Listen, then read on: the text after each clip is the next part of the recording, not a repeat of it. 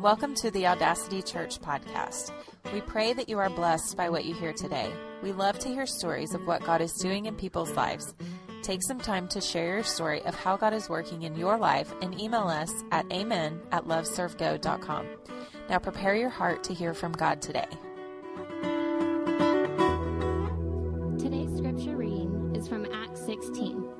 And they went through the region of Phrygia and Galatia, having been forbidden by the Holy Spirit to speak the word in Asia. And when they had come up to Mysia, they attempted to go into Bithynia. But the Spirit of Jesus did not allow them.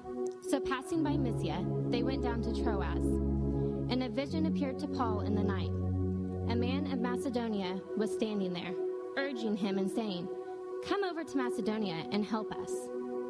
And when Paul had seen this vision, immediately we sought to go into Macedonia, concluding that God had called us to preach to the gospel to them. This is the reading of God's word.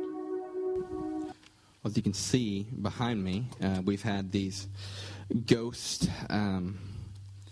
like things up, and if you're here for the first time and that's freaking you out, don't worry, we don't worship ghosts or anything here, but we've been in a series called Ghost Stories, and we've been talking about the Holy Spirit, or sometimes in Scripture he's referred to as the Holy Ghost, and we've been talking about who he is and how he operates and what Scripture has to say about him, what Jesus has to say about him. And Ronnie, the last several weeks has laid out a lot of great things from God's Word on that, and I'm hoping to build on that today.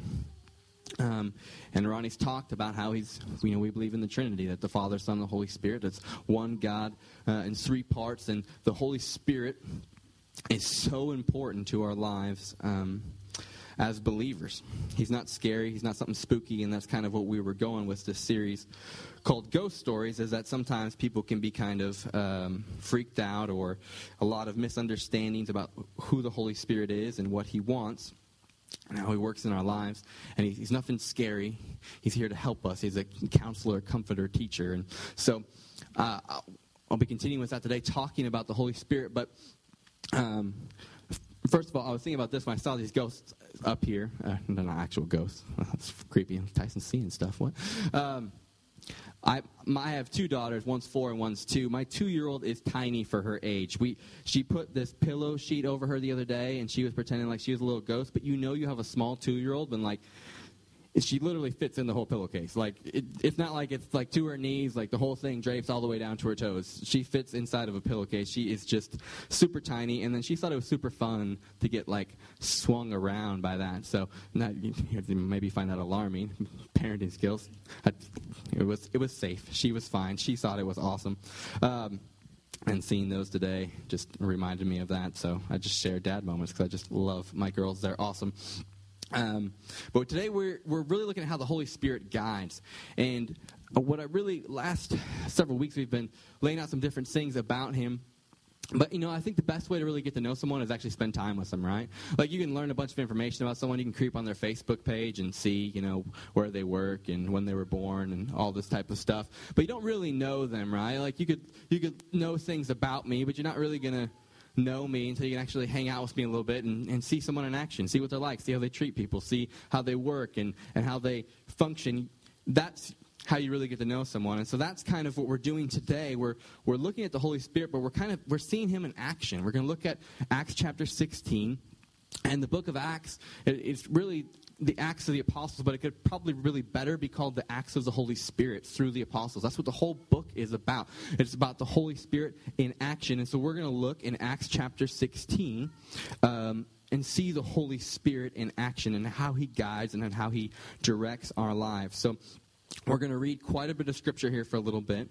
And if that freaks you out, don't worry. Just be glad. I was watching a Tim Keller video the other day that Ronnie sent me, and he read all of Nehemiah chapter 3, which if you've ever read Nehemiah chapter 3, it's one of those chapters where it's all names. It's one of those chapters when I read the Bible, I get to, I'm like, yeah, I'm just going to skip this one, because I don't know how to say any of those names anyway.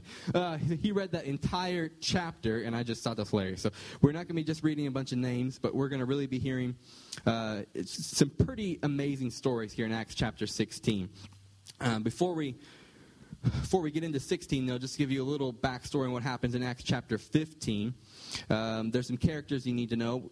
There's Paul and Barnabas. They're traveling around. They're doing ministry together. And really, Barnabas has been kind of a mentor in Paul's life. Paul was the artist formerly known as Saul, who was killing Christians and throwing them in jail. And then he has a dramatic encounter with Jesus, and now he's preaching the gospel. And a lot of people are not really trusting that this Paul guy is legit. And they're like, man, this is maybe a trap. But Barnabas is one of those ones who believed in Paul, who stood up for him and takes him under his wing, really mentors him. And now they're doing ministry together. They're traveling around, and they're delivering these letters to the churches because there was some contention about whether or not Gentiles could really be followers of Jesus, because this really started in Jerusalem, and there was lots of people like, no, basically, it's not just about Jesus. You also have to follow the law. You have to become a Jew.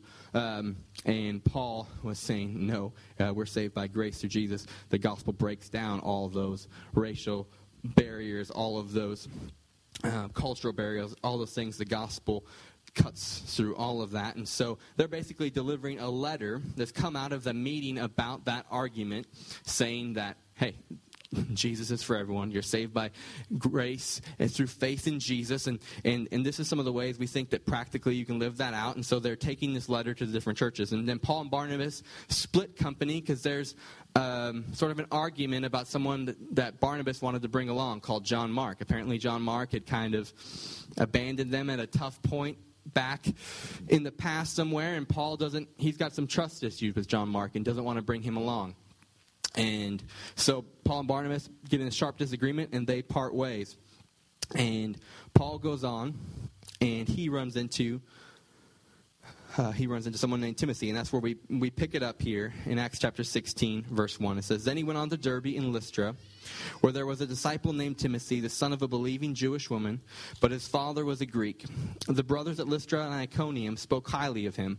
Paul wanted Timothy to go with him, so he took him and circumcised him because of the Jews who were in those places, since they all knew that his father was a Greek. As they traveled through the towns, they delivered the decisions reached by the apostles and the elders at Jerusalem for them to observe. That's the letter I was talking about earlier. So the churches were strengthened in faith and were increasing in number daily. And then this is the section we just heard from Teresa. She did a great job. I won't read it to you again, but Paul gets this vision of someone saying, come over to Macedonia and help us. And they change plans. They decide to go to Macedonia to preach the gospel. And so sending sail from there, they go to Troas. They're heading towards Macedonia. It's straight course to some town I can't pronounce, so straight to Stillwater, Oklahoma. The next day to Neapolis, and from there to Philippi, a Roman colony, which is leading city of the district of Macedonia. We stayed in that city for a number of days. On the Sabbath day, we went outside the city gate by the river, where we thought there was a place of prayer. We sat down and spoke to the women gathered there. A woman named Lydia, a dealer in purple cloths from the city of Thyatira, who worshiped God, was listening. The Lord opened her heart to pay attention to what was spoken by Paul. After she and her household were baptized, she urged us, if you consider me a believer in the Lord, come and stay at my house. And she persuaded us. So they meet this woman, Lydia. She's saved. Her household is baptized. What we can kind of know about Lydia is she was probably a pretty affluent person. She was a rich woman. She was a dealer in purple cloths. That would have been kind of a luxury item. And so she's a kind of influential person in the city. She believes in Jesus, and she's baptized. And they're continuing to minister in the area. And says, once as we were on our way to prayer, a slave girl met us who had a spirit of prediction and made a large profit for her owners by fortune telling. As she followed Paul and us, she cried out, these men are the slaves of the Most High, who are proclaiming to you the way of salvation. And she did this for many days. But Paul was greatly aggravated, and turning to the Spirit said, I command you in the name of Jesus Christ to come out of her. And it came out right away. When her owners saw that their hope of profit was gone, always follow the money, they seized Paul and Silas and dragged them into the marketplace to the authorities. And bringing them before the chief magistrates, they said, these men are seriously disturbing our city. They are Jews and are promoting customs that are not legal for us Romans to adopt or practice. Then the mob joined in the attack against them, and the chief magistrates stripped off their clothes and ordered them to be beaten with rods. After they had inflicted many blows on them, they threw them in jail, ordering the jailer to keep them securely guarded. Receiving such an order, he put them into the inner prison and secured their feet in the stocks. So if I'm Paul and Silas right now, I'm kind of thinking, man, like that Macedonian call, that vision that I thought I saw of this guy saying, come help us. Like, I know we met Lydia and now she's a believer and that was pretty cool, but maybe that dream was just some bad pizza. Like, maybe this was a really bad idea for us to come to Macedonia. Here we are in prison. It's another riot. Everywhere we go, there's a riot. Like, there's got to be an easier way, right? Like, if I'm Paul, that's kind of what I'm thinking. I'm thinking, man, maybe we missed it. Like, we're in jail. Like, by definition, this has just gone wrong. This is a bad spot. But Paul and Silas don't just sit there and throw a pity party. We read on. It says, about midnight, Paul and Silas were praying and singing hymns to God, and the prisoners were listening to them. That's not probably what I would have been doing if I was in prison. But they are worshiping God, and then suddenly there was such a violent earthquake that the foundations of the jail were shaken, and immediately all the doors were open, and everyone's chains came loose. When the jailer woke up and saw the doors of the prison open, he drew his sword and was going to kill himself, since he thought the prisoners had escaped. And you might be like, that's a little extreme. What was this guy's problem? Well, basically in this time, Roman soldiers, they worked as jailers. You didn't really get fired. If you did a bad job, you just got killed. So it's like one of those things, I'll follow my own sword because it's better for me than for this to be done later by someone else. And so he's just like, my life is over. The prisoners have escaped. I'm just going to follow my sword. But Paul called out in a loud voice, don't harm yourself because all of us are here. Then the jailer called for lights, rushed in, and fell down trembling before Paul and Silas. Then he escorted them out and said, sirs, what must I do to be saved? So they said, believe on the Lord Jesus, and you will be saved, you and your household. Then they spoke the message of the Lord to him along with everyone in his house. He took them the same hour of the night and washed their wounds. Right away, he and all his family were baptized. He brought them up into his house, set a meal before them, and rejoiced because he had believed God with his entire household. It's a pretty amazing story. There's an earthquake. The jailer's about to kill himself. They say, wait, no, don't do that. We're all still here. The jailer believes Jesus. His whole family's baptized. The jailer now makes a meal for them. And then apparently, from what I can gather, unless this meal was like ordered in to the jail, like it almost seems like they left with him to his house for a little while, but then they must have come back. So like they got out of jail and then they went back. So when daylight came, the chief magistrate sent to the police to say, release those men. The jailer reported these words to Paul. The magistrates have sent order for you to be released. So come out now and go in peace. But Paul said to them, they beat us in public without a trial, although we are Roman citizens, and threw us in jail. And now are they going to smuggle us out secretly? Certainly not. On the contrary, let them come themselves and escort us out. And then the police reported these words to the magistrates, and they were afraid when they heard that Paul and Silas were Roman citizens. So they came and apologized to them, and escorting them out, they urged them to leave town. After leaving the jail, they came to Lydia's house, where they saw and encouraged the brothers, and departed.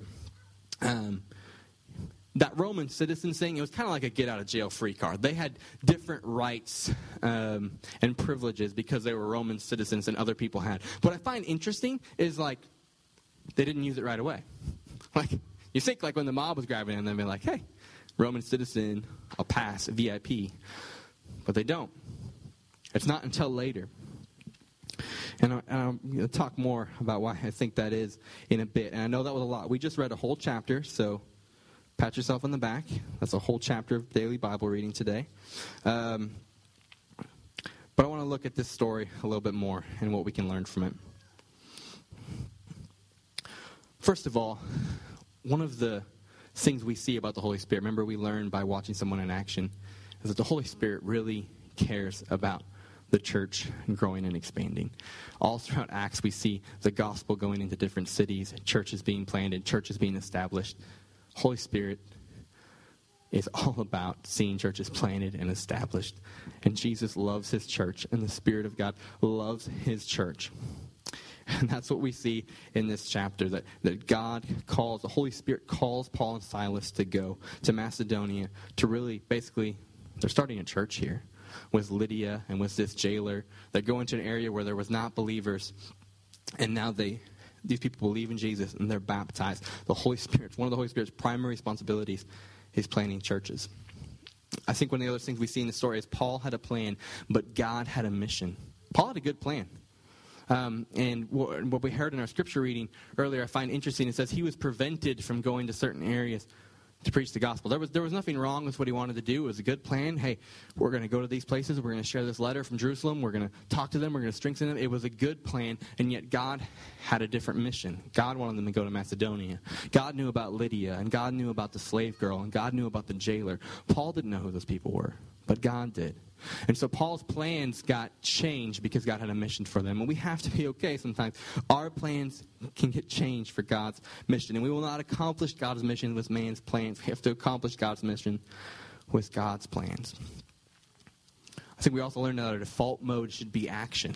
The verses don't read. And of course, there wasn't this at the time. But, Paul was sitting watching Netflix one day. And then it was interrupted with a commercial from the man in Macedonia saying, "Come help us." He was not just sitting on his hands. They were actively doing things. And then God directs them. No, wait. What you're doing is good, but this is what I need you to do. This is a mission. Our default mode should be action. Sometimes when it comes to God's guidance in our lives, we can have so many questions sometimes about the future. And sometimes that's what it's all about. We're wondering, well, God, what do you want me to do in the future? Sometimes we need to be continuing in the last thing that God told us to do. We need to just continue being prone to action and obedience. And I think when we are, it always puts us in the right place for when God makes the mission clear to us. When we have a call or an opportunity to go to a place like they did to go to Macedonia, when it gets clear, it's better for us to be acting. It's better for us to be on mission. Our default mode should be action. God's mission often takes us into unfamiliar or uncomfortable places. This story, what we just read, this is the first mission trip to the continent of Europe. Paul thought he was just going to strengthen some of the churches close to him. God's plan was for Paul to bring the gospel to a whole new continent. Paul just had a pretty small perspective of what he wanted to do. God had a much bigger thing in mind. And it took Paul, the people that he wasn't as familiar with, it took him out of the neighborhoods he knew. It took him to an uncomfortable place. And God takes us to places to introduce us to faces. God's plan always involves people. That's why I believe church is so important. Biblical community is so important. It's God's plan A. And a lot of times I think we really think it's kind of like a plan B. Like if we're struggling, maybe we're trying to overcome an addiction or something in our life, and what we really wish is that there would just be like a ray of sunshine from a cloud, and we're just like kind of consumed with power from God, and we just never have to deal with that thing again. Our problem just magically just wiped away. And we think like that's really the plan A, right? Like that's what God wants to do, but he just can't for some reason. And so instead we have to kind of settle for asking people to pray for us and asking people to help us and that type of stuff. But that's not actually what we see when we read Scripture. God's plan A is people. God's plan A is always people. God's plan A is His church. Biblical community, the church, is God's plan A for healing and restoration. It's God's plan A for helping the poor and sick. It's God's plan A for impacting culture. It's God's plan A for showing Himself in the world. I heard this quote recently, and it just really spoke to me. It's by a writer that I follow. And he says, every story of success is a story of community. And that's what we see in this chapter of Acts is all these different characters. There's Lydia, there's this slave girl, there's this jailer. There's all these different things, all these different people that God's placing together. And God, that is how God works. That is God's plan. He works through people. That's why the people in our lives are so important. It's so important that we be pouring into people around us. It's so important that we have people around us. And it's so important that we realize that that's God's plan A. And then the other thing we see in this story is that divine interruptions often set up divine appointments. Paul's plan was interrupted by the Macedonian call, which led him to meet Lydia. Paul's sermon was interrupted by a slave girl, which led to a riot and getting thrown in jail. That's quite the interruption, but that led to a jailer. Divine interruptions set up divine appointments. And if you're anything like me, you hate waiting on things. Confession time here. I'm leaving my daughter's elementary school 2 days ago.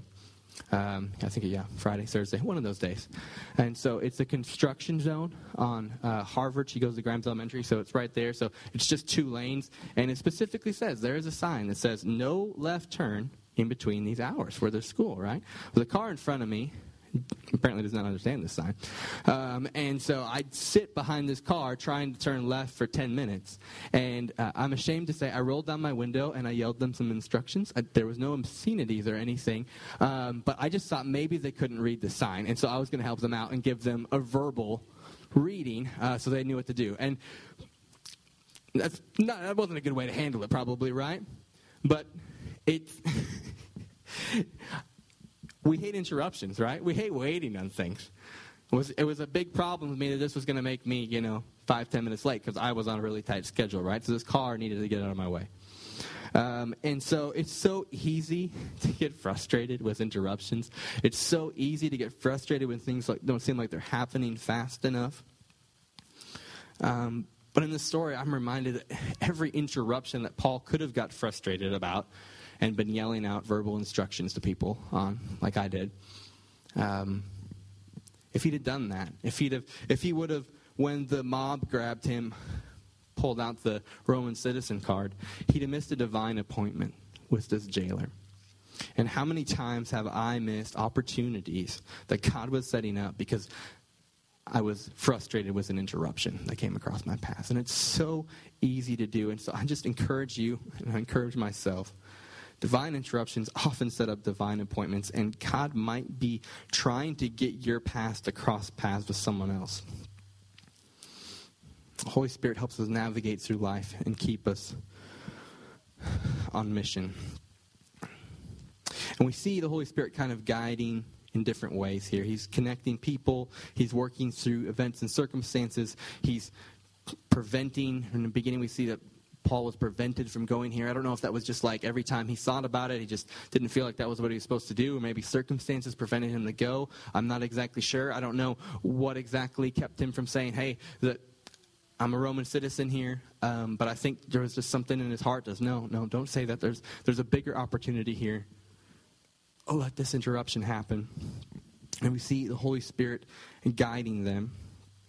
And I've never truly flown a plane. I don't have my pilot's license or anything. I definitely don't have the type of cash that you need to own a plane. But it's always been, ever since I was a kid, I've loved planes. Like I was like a nerd. I'm still a nerd. But I had like books about planes and stuff. And my grandpa and my uncle were big plane nerds. So we talk about planes and all the different things. So I can, know different specs on military helicopters and stuff like that, just because I thought it was fun. I've never flown one of those either. But I have been up in like a 2-seater, kind of like little Cessna type thing, where there's like basically 2 sets of controls. And there's the actual pilot that thankfully knows what he's doing, is going to make sure that I don't die. And then there's a set of controls in front of me in the co-pilot seat. And for a little bit, I think I was like 16, we're up in the air. And he's like, hey, you want to fly this thing for a little? I was like, heck yeah. And so I'm flying this plane, and it was like the coolest experience in the world. I still remember it in vivid detail. And I remember we're like flying fairly low over this town, and I'm taking a turn, and I'm thinking, okay, so like if this goes wrong, I can't screw this up to where like he can't fix it, right? Like I was just very concerned, but I felt very safe because he's the pilot. He knows what he's doing. He's got the controls. I've got some controls too, but he's got the controls. He's the pilot. Like I said, I'm not really truly a pilot, but I know that in flying a plane, planes have instruments, right? There's different things, let you know where the horizon level is, let you know your speed and air pressure, all those types of things. I don't know what they'll do. Remember, I'm not a pilot. I have one little flying story that I could eventually throw into a sermon someday. That's probably the only reason that happened in my life. But when you're flying, you have to learn how to read those instruments and know what they mean, because especially if you can't see, if you're in inclement weather and basically all your visual cues are gone, it can be very easy to get disoriented flying. Some pilots in circumstances where they can't see, and if something was wrong with their instruments or they weren't reading them correctly, you could think that you're flying right side up when you're actually flying upside down. And when you think you're pulling up because you're losing altitude, you're actually plummeting and you nosedive into the ground. The instruments help you fly. They help keep you oriented when you can't see. And I think that Paul, he knew how to fly by the instruments. I think that's why he didn't pull the Roman citizen card. It's because he knew, wait, there's something here. Like, this is crazy. I can't really see what's going on. Going to jail is very disorienting. I don't see what that has to do. Like, surely God didn't call us here just to end up in a jail and rot and die. Like, surely there's something else. But I don't know what it is, but I know we're supposed to keep flying here in this storm. He was going by the instruments. He was listening to the voice of the Holy Spirit. And sometimes in our lives, that's what we have to do. We have to fly by our instruments. Sometimes we can't exactly see what's going on. We don't know the future. We don't know how everything's going to work out, but we can follow God's word and follow the voice of the Holy Spirit in our lives. And it helps us to keep a right view of reality. When it seems like everything's upside down, when we know that God's truth has not changed, that God is still on the throne, that God still loves us, that God still has a plan for our lives, and we remember those things, it helps us to not get disoriented when we're in storms and we can't see clearly what's going on. Paul also knew he was the co-pilot, not the pilot. From what I can see in Scripture, it clearly lays out that God is in control of everything, yet there's also human will, and we're responsible for our own actions. And those two seem to sort of like contradict, but Scripture doesn't really solve that tension in a nice way. It just kind of declares them both as true. And so we have instruments in front of us. We have choices to make. There's consequences, yet we do have a co-pilot. And I think when we tend to jack up our life is when we forget that we're co-piloting this plane, and we're trying to be the pilot. We're trying to decide. And when the pilot says, no, we got to turn here, we're like, no, I really think we should turn here. And we start trying to hijack the plane instead of fly the plane with our pilot. That's the Holy Spirit in our lives. He's like a pilot. And so our highest aspiration in life should to be a co-pilot, not the pilot. We want God to be in control of our lives.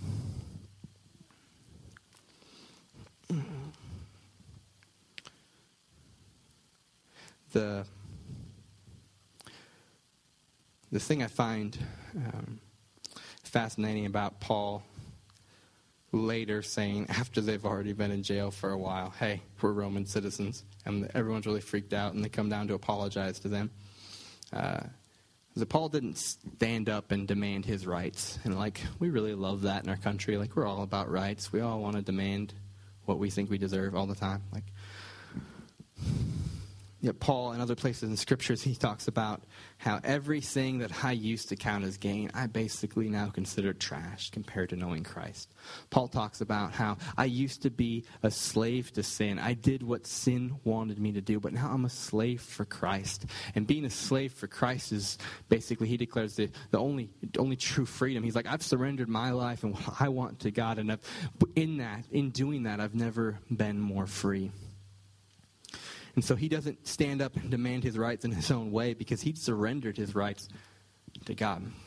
And that's how we need to live. We need to live completely and 100% surrendered. We shouldn't be trying to hijack the plane and take over and be the pilot, but we should be trusting in God, trusting our pilot, trusting the instruments, trusting his word.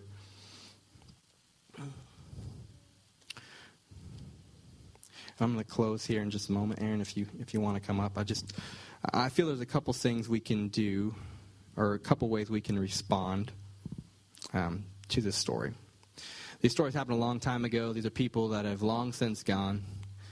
I can't go introduce you to Lydia or the slave girl that we read about in this story after service.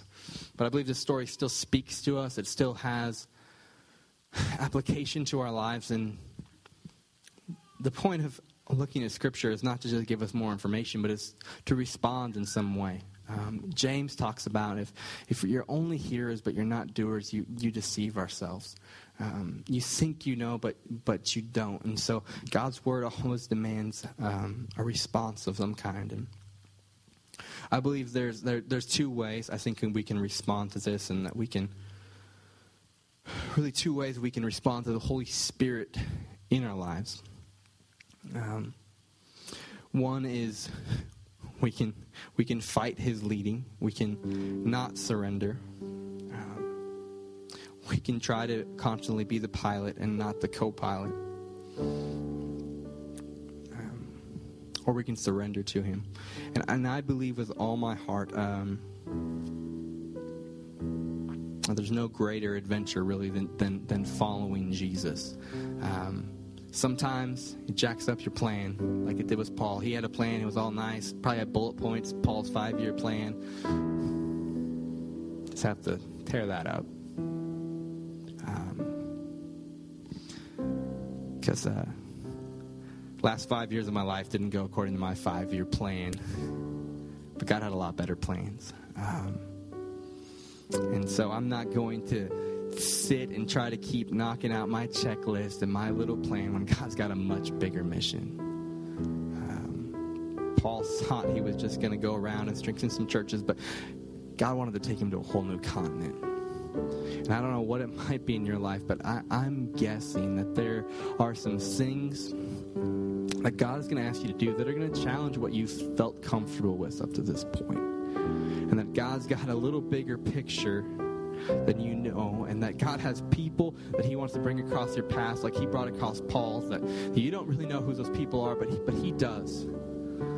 We don't want to miss those appointments. Thank you for listening. If you'd like to get plugged into the ministry of Audacity or support this ministry financially, you can get more information at loveservego.com.